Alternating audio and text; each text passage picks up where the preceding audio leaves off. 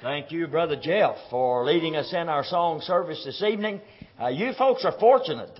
You got all these great song leaders here, and I don't know how much it costs to get any of them down to Georgia, but I'd be willing to chip in some on that. I tell you, these guys do a great job, and we thank them very much. The singing has just been tremendous. It's encouraging. It lifts us up. It edifies us. It's just a marvelous opportunity for us to grow in the grace and knowledge of our Lord Jesus Christ. Peter said, 2 Peter chapter 3 and verse 18, but grow in the grace and in the knowledge of our Lord Jesus Christ. And certainly the beautiful singing that you have engaged in every service of this meeting is of that nature. So I want to thank you so much. Again, I express my appreciation to the congregation here for this invitation. I've always said I'll preach at the drop of the hat, and I'll drop the hat. And I'm thankful that you have given me this opportunity, and I'm thoroughly enjoying. Ladies, I will tell you, the food, chocolate pies, everything. I mean, it's great. And I really want you to know that I appreciate the efforts that you have put forth, enjoy the fellowship, being able to sit and discuss the work of the Lord and other activities. And so what a joy it is, and I want you to know that I appreciate it very, very much. Again, as I look out over the assembly and I greet you folks as you come in, several congregations in Warren County, and I want you to know how much I appreciate your encouragement by your presence. It's just so uplifting to this congregation and to me to have you here and to have you a part of this gospel meeting. And what a joy it is. You know, when you think about opportunities in preaching the gospel, I am grateful for that. I appreciate those of you who have mentioned that you watch our television program on GBN, the Fountain of Life. It comes on at 11 o'clock every day, Monday through Friday, and I think on Saturday at 2:30 in the afternoon. But thank you very much for watching our program. We have approximately, I think maybe right now, about 300 individuals who are taking our Bible correspondence course. I had a call not long ago, I guess maybe 4 or 5 months ago. I got a call from a person out in California, Rialto, California, a fellow by the name of Jared Rosh. And he called me and he said, I had gotten the first lesson, the Bible correspondence course. I filled it out. He sent it back to us. We had sent him the second lesson, and he had watched another program. And he said, I want to be baptized into Christ. I located a congregation in California near his home, got him in contact with them, and they are still faithful servants of God. He and his wife, I'll never forget that Sunday afternoon. There's a 3-hour time frame. And he called me on Sunday afternoon, and he said, Brother Acuff, just want you to know that my wife and I were baptized into Christ today. Those of you who support Gospel Broadcasting Network, thank you very much. You are a part of that baptism. I got a call today. My secretary called this morning, and she said, Larry, I want to give you a name, a phone number, and an address. In the correspondence course, I got back, just opened it this morning. A lady in Dunlap, Tennessee, indicated on her lesson that she wanted to be baptized into Christ. I've been trying to reach her all day, and if I'm not able to, I'll get in touch with Brother Freddie Clayton or someone there in Dunlap. But having the opportunity, people obey the gospel as a result of hearing the message of the Bible. Paul said, I'm not ashamed of the gospel of Christ. It is the power of God unto salvation. The Bible says the Word of God is quick and powerful, sharper than any two-edged sword. The Bible teaches us in 2 Timothy chapter 2, verse 2, Paul said, the things that thou hast learned of me among many witnesses, the same commit thou unto faithful brethren, that they may be able to teach others also. In Colossians 1 and verse number 23, Paul said, the gospel has been preached to every creature. And that was the command that our Lord Jesus Christ gave in Matthew 28. He said, go ye therefore and teach all nations, baptizing them in the name of the Father, the Son, and the Holy Spirit, teaching them to observe all things whatsoever I have commanded you. And that's what we are endeavoring to do in this gospel meeting. It is our goal, our prayer, our desire to take the message of the Bible and to plant it into the hearts of men and women, boys and girls, and motivate them to obey the gospel of our Lord Jesus Christ. And I want to thank you for the encouragement that you give. You know, preachers always want to say the right thing. I mean, you can get embarrassed sometimes. You say the wrong thing. And I thought about this fellow had a business. And man, he had been very successful with his business, so much so that he moved to a new location. And one of his clients, on the opening day in his new location, sent him a spray or bouquet of flowers. And, boy, he said, I appreciate that. When you looked at the card, it said, "Rest in peace." Well, the next day, he called the fellow who had sent him and he said, I really want you to know how much I appreciate the flowers. And he told him, he said, you know, the card said "Rest in peace." Well, that guy kind of got upset and he called the florist. And he said, man, this guy opened his business, sent him a spray of flowers, and it had "Rest in peace," and the florist said, "Sir, you think you're upset?" He said, "Somewhere today there's a funeral service with a spray of flowers, and there's a card on that says, 'Congratulations on your new location.'" And so, you know, you want to make sure that you get it right, and that's what we are endeavoring to do. In the book of 2 Timothy chapter number 4, Paul said, "Preach the word, be instant in season, out of season. Reprove, rebuke, and exhort with all long suffering and doctrine. For the time will come when men will not endure sound doctrine, but after their own lust shall they heap to themselves teachers having itching ears. They shall turn their ears from the truth and shall be turned to fables."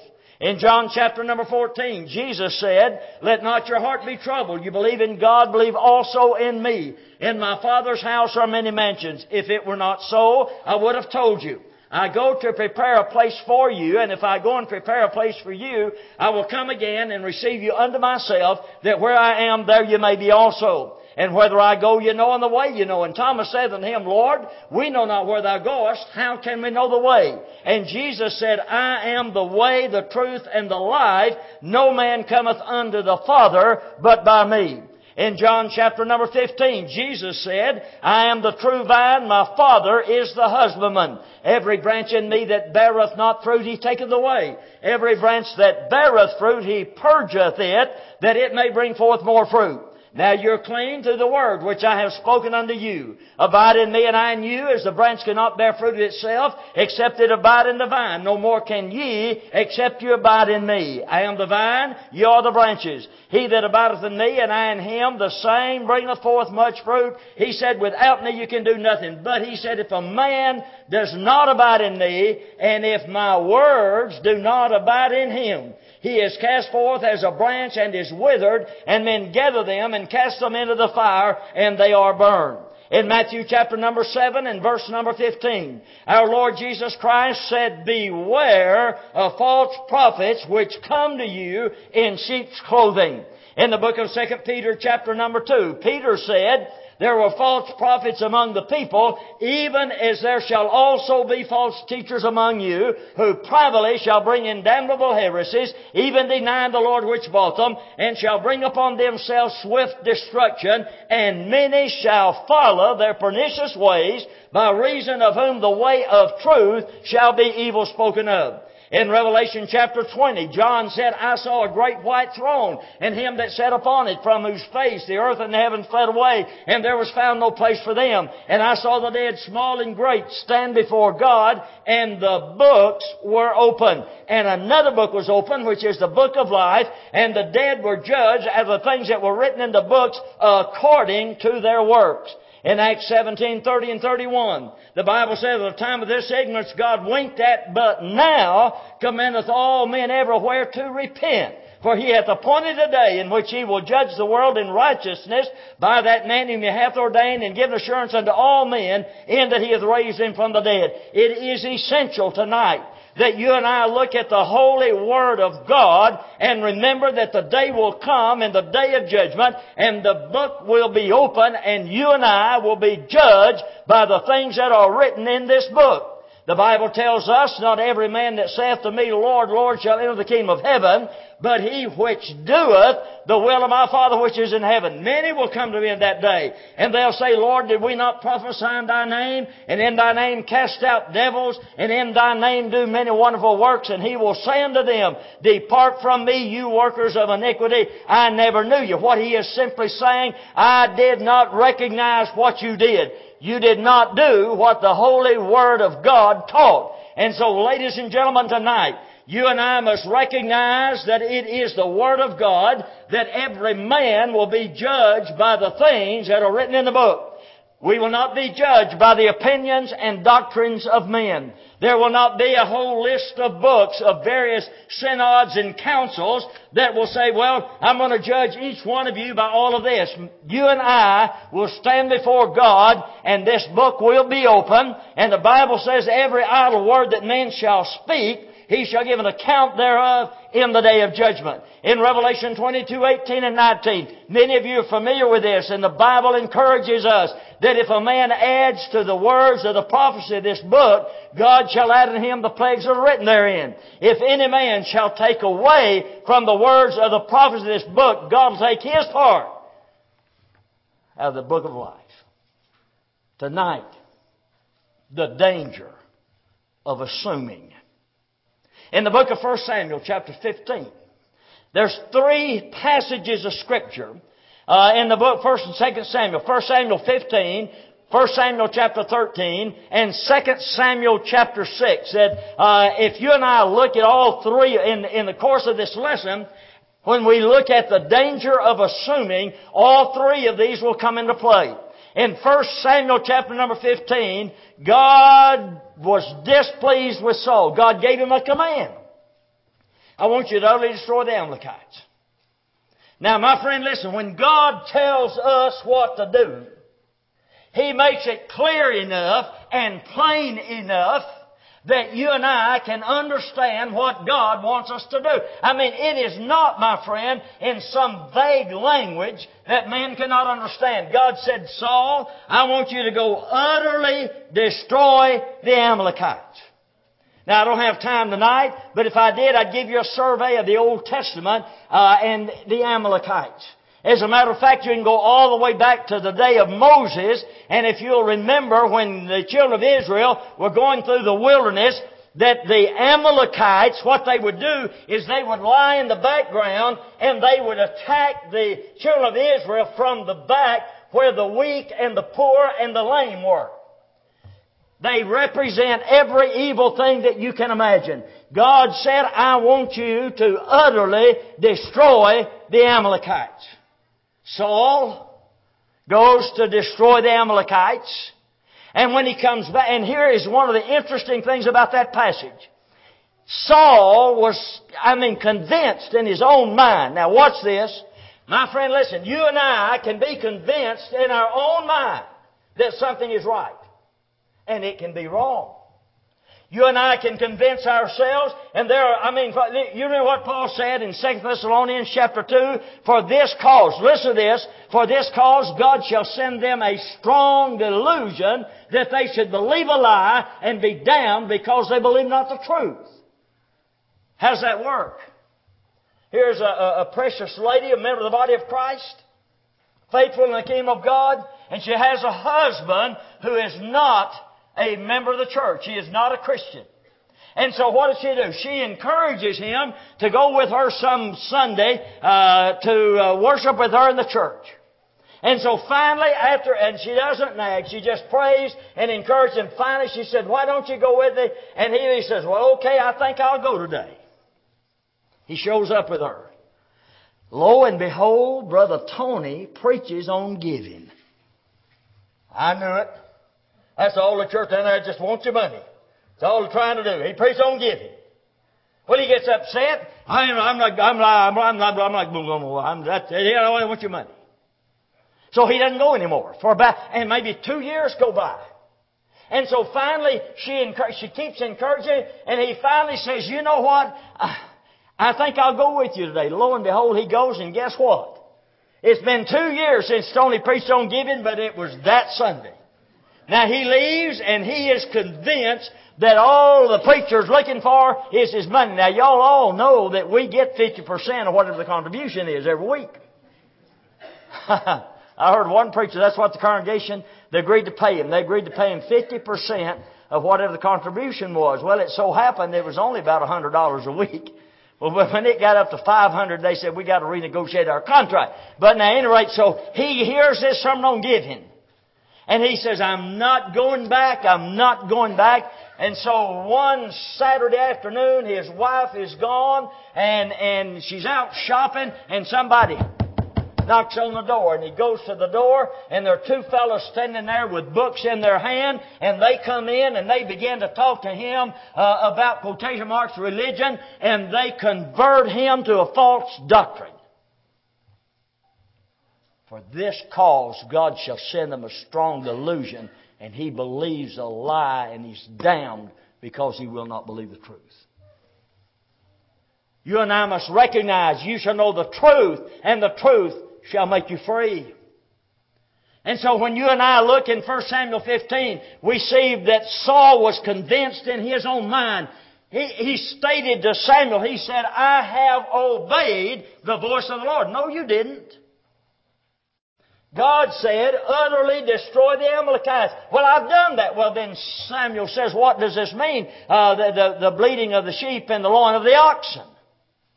Oh, the people brought those to sacrifice.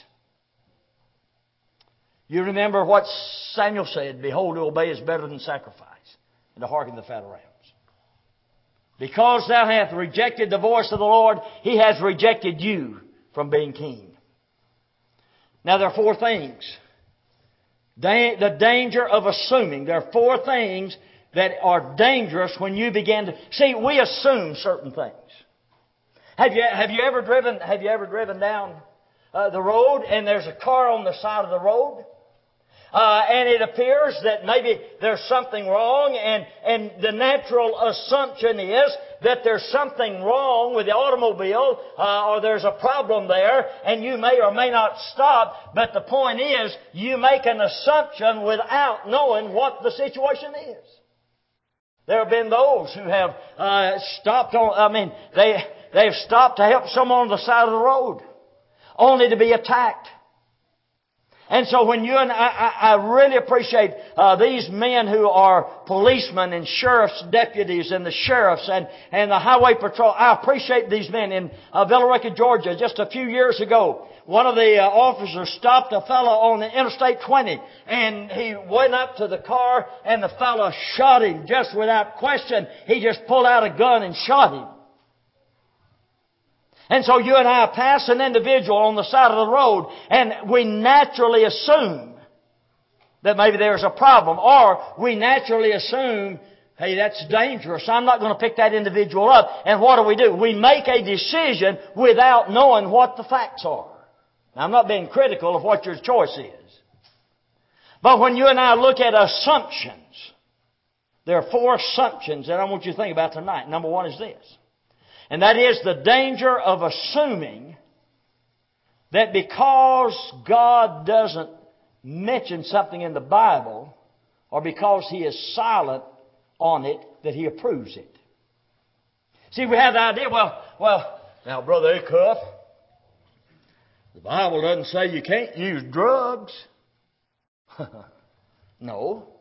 You can turn to the book of Galatians 5:19, and the Bible says the works of the flesh are manifest, which are these: fornication, uncleanness, lasciviousness, idolatry, witchcraft, hatred, variance, strife, emulation, sedition, murders, drunkenness, so forth, such like.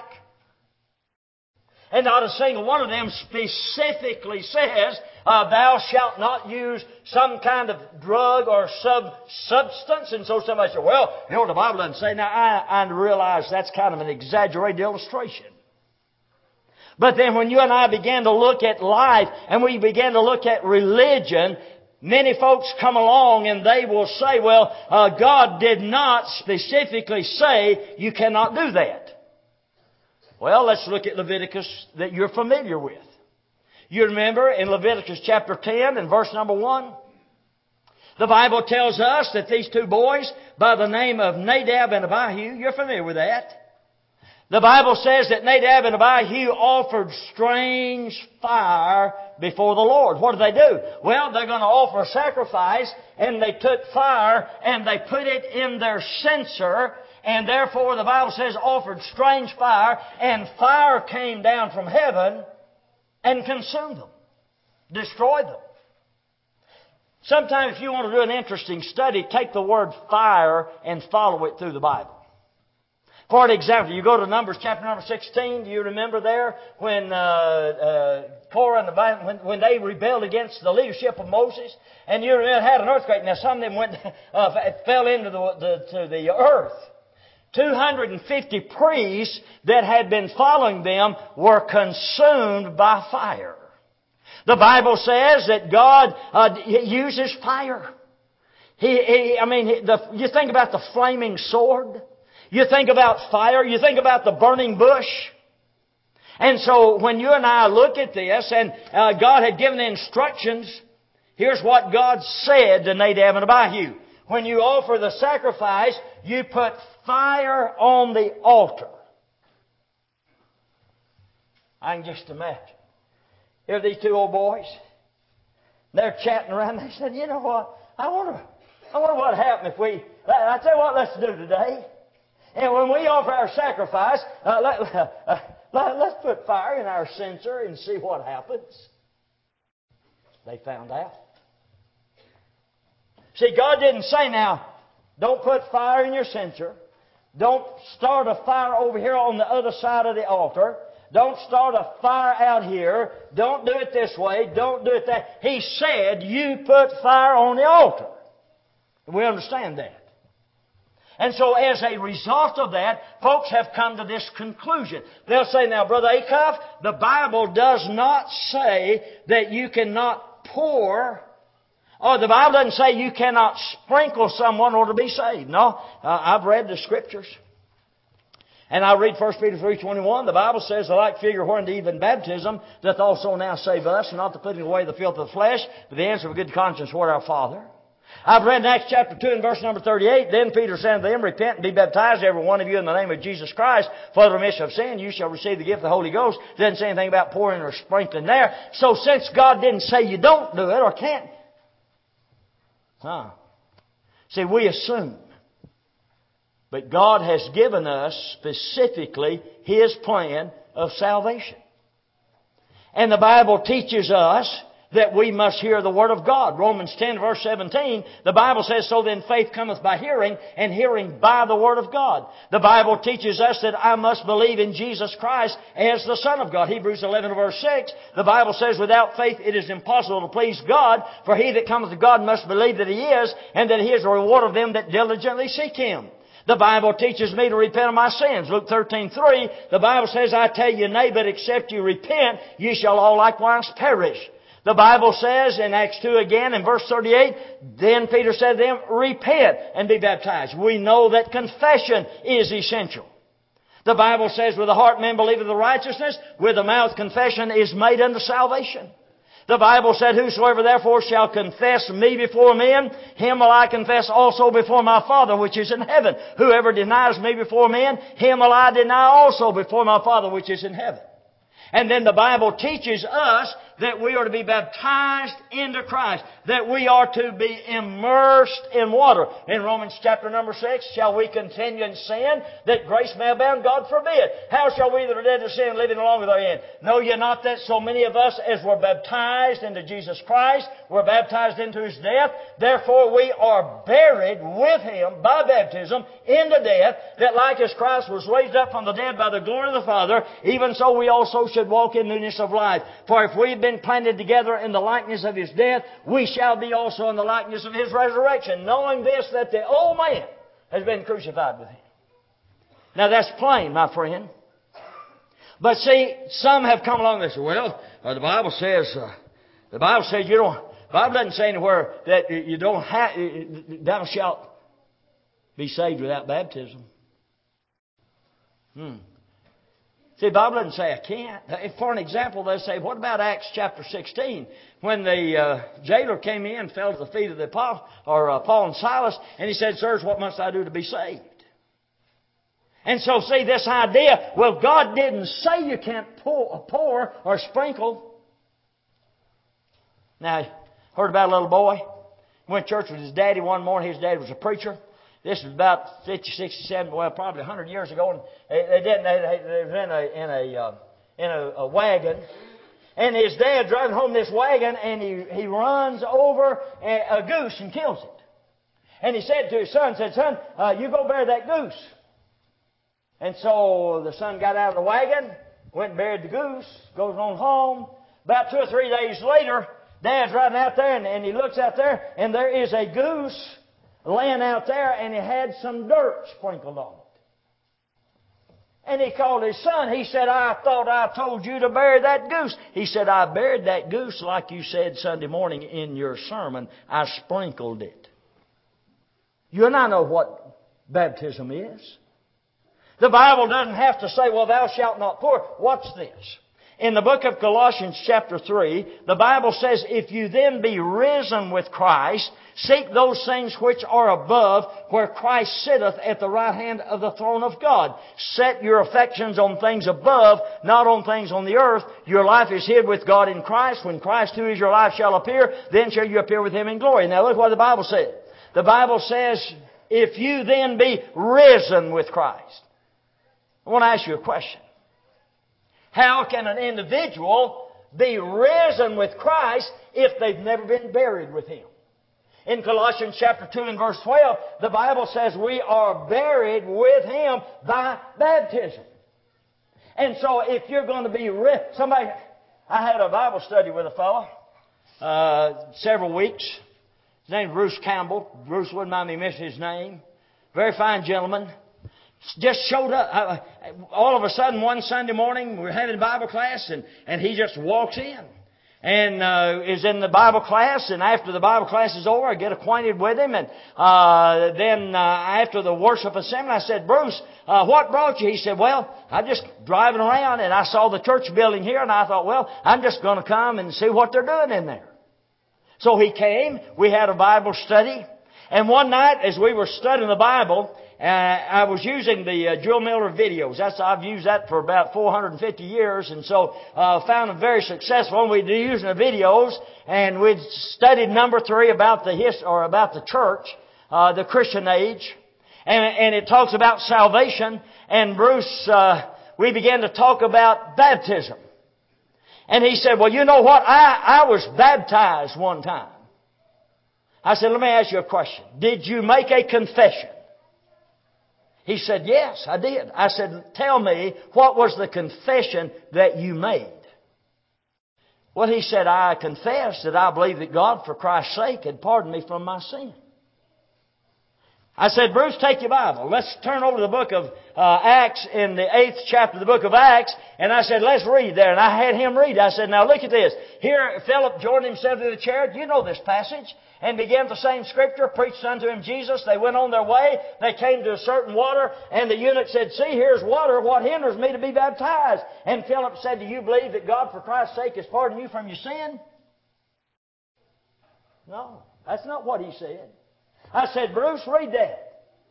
Now, did you make the same confession that this eunuch made in Acts chapter number 8? He said, "No, I said, I believe God for Christ's sake. Pardon." I said, "Then what you were baptized you were baptized not for the remission of your sins. You were baptized because you were already saved." He looked at that and he said, "You know what? That's right." We took him the same hour of the night and baptized him into Christ. See, the Bible didn't say, don't do this. The Bible didn't say, don't do that. The Bible didn't say, don't sprinkle, don't pour. The Bible didn't say, now, here's a list of confessions that you don't make. See, people assume. What about instrumental music? Oh. Every member of the body of Jesus Christ has had a discussion with individuals out in the world, and they'll say, Let me see now, y'all are the church that don't have music, aren't you? I said, no, sir. Huh? Y'all don't have music, do you? I said, yeah, we have music. You do? Yeah, we have music. Well, I didn't know that. Well, you ought to come and see what's going on. Somebody just told you we didn't have music. Well, you and I know what he's saying. He's saying, you don't have an instrument in your assembly, do you? No. We don't have an instrument. Well, how many times has there been a visitor in this congregation? I'm sure this has happened.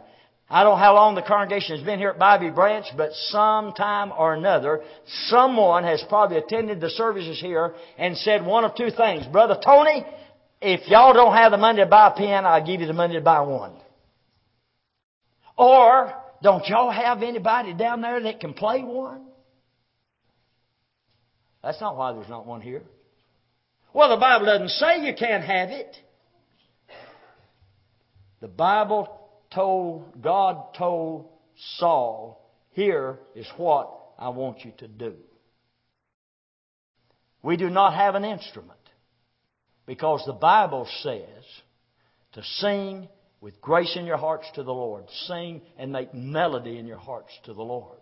Or somebody said, well, now, Brother Acuff, you're not very smart. Don't you know that word solo in Ephesians 5:19, that has to do with your pluck and you know what? If that word means an instrument, the heart is the instrument incidentally. But if that word meant an instrument, guess what? Every one of us would need to play one. Can you imagine that? Man, I'd love... Yeah.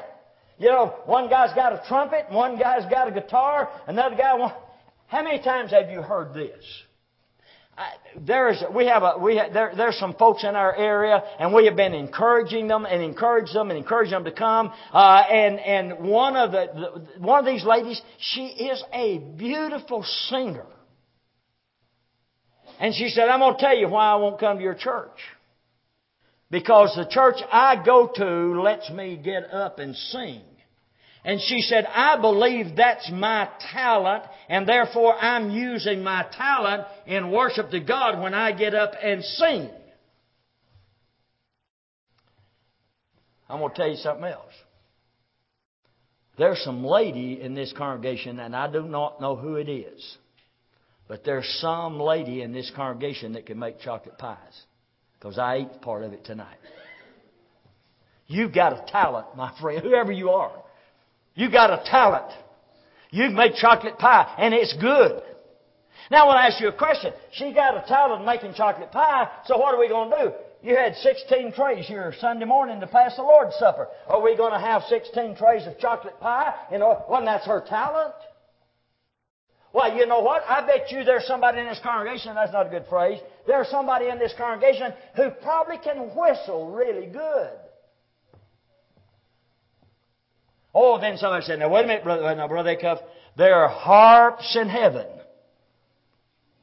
Well, prove it. Prove that. Prove it in the Scripture. Guess what? According to the Scriptures, there are gold streets in heaven too. So we're going to pay the auditorium with gold? The Bible says, study to show thyself approved unto God, a workman that needeth not be ashamed, rightly dividing the word of truth. But what many men do, they make a decision. They make an assumption. Because God didn't say I can't do it, therefore I can do whatever I want to do because the Bible doesn't say I can't. No, sir. The Bible tells me what to do to be saved. The Bible tells me what to do in worship to God.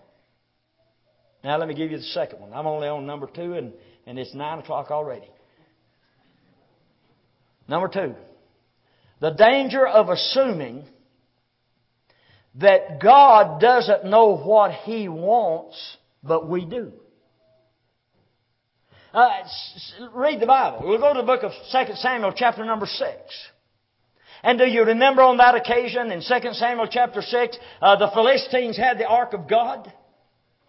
And so David said, let's go get the ark. And so, you remember that? They go get the ark and they get this new cart. They make this cart and they have the oxen. And as it's going across the threshing floor, it kind of wobbles. And Uzzah puts his hand up to stay there. Wham! He's dead. God said, don't touch the ark. Oh, but wait, God doesn't know what God, I can't afford to let the ark fall. God doesn't know what He wants, and I do. Paul asked the question in the book of Romans, who can be a counselor of God? See, we assume things. I thought about the lady who went to the grocery store, and she was checking out in the checkout line, and so the clerk told her, said that'll be X number of dollars, how much it'd be, and she's scrambling around in her purse, and in trying to find her wallet and her credit card, she laid out this TV remote on the counter there, and the clerk said, "What in the world are you doing with your TV remote?" She said, "My husband wouldn't come to the store with me, so I took the remote away." Now that probably upset him. But my friend, listen to this. This idea that God doesn't know, God didn't have enough sense to know that what's going to have that ark, so Uzzah had to say, no. God said if you'd have carried that ark the way you're supposed to, it wouldn't have done that. I gave you instruction as to how to carry the ark, and you put those rungs, and you put those poles, and you carried it, and watch what happens. You're carrying the ark, and somebody saw, but you've got men there, and they're balancing that thing. God knew what He was doing with the ark. God knows what He's doing with our lives. And the assumption is that God doesn't know what's good for me, but I do. Young people, listen to me. You think God doesn't know what's good for you, and you're promiscuous, and you let boys that you know put their hands all over you, and they convince you to engage in a sexual activity that's fornication. God knows that fornication will damage your spirit, and it will damage your soul, and it will damage your marriage in the future.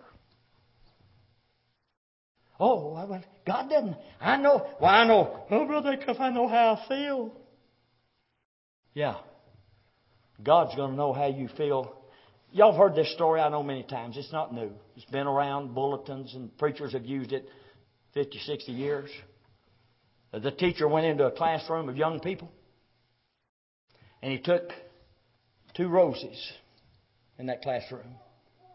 And he said to the students, at about 25, 30, gave one of them to the student, he said, I want all you students to take the rose, and I want you to look at it, smell of it, feel the petals, pass it around, every one of you.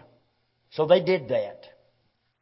Now when it came back, it began to be a little bit limp, and some of the petals had begun to fall down. And now he had this rose that had not been passed around. And he said to one of the young ladies, I want to ask you, come up here a minute. Which one of these roses would you love to have?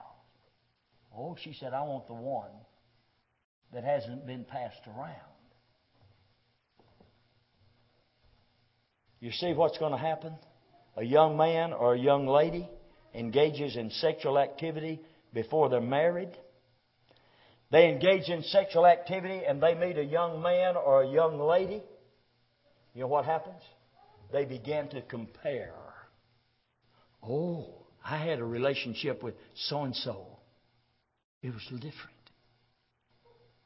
See, we assume that God doesn't know what He's doing when He says for us to keep ourselves unspotted from the world. Number 3, the danger of assumption. And that is this. Assuming that God hasn't seen all the way through a situation. See, we assume, the premillennialists, they assume that well, poor old God, He didn't have any better sense than to send His Son to try to establish His kingdom. And He wasn't able to do it because the Jews thwarted what He was trying to do. And so He just had to set up the church in lieu of the kingdom. And He's going to come back someday and set up the kingdom. That's not right. See, you're assuming something.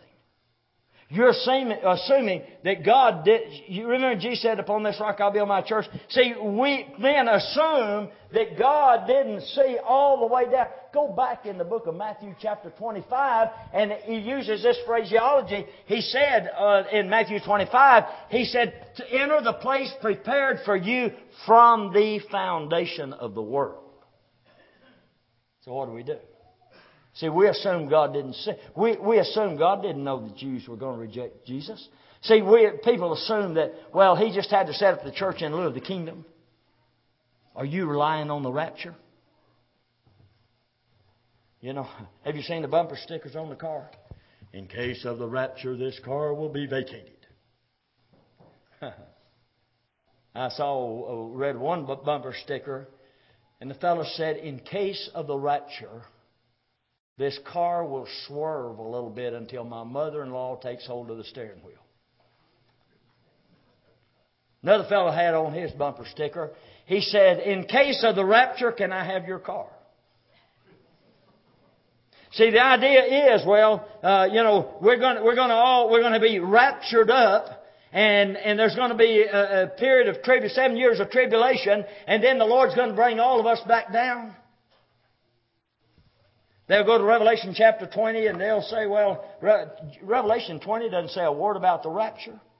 Doesn't say a word about any of that. Doesn't say a word about premillennialism. Doesn't say a word about Christ's kingdom established for 1,000 years or Satan 1,000 years of Christ on the earth. Doesn't say a word about it.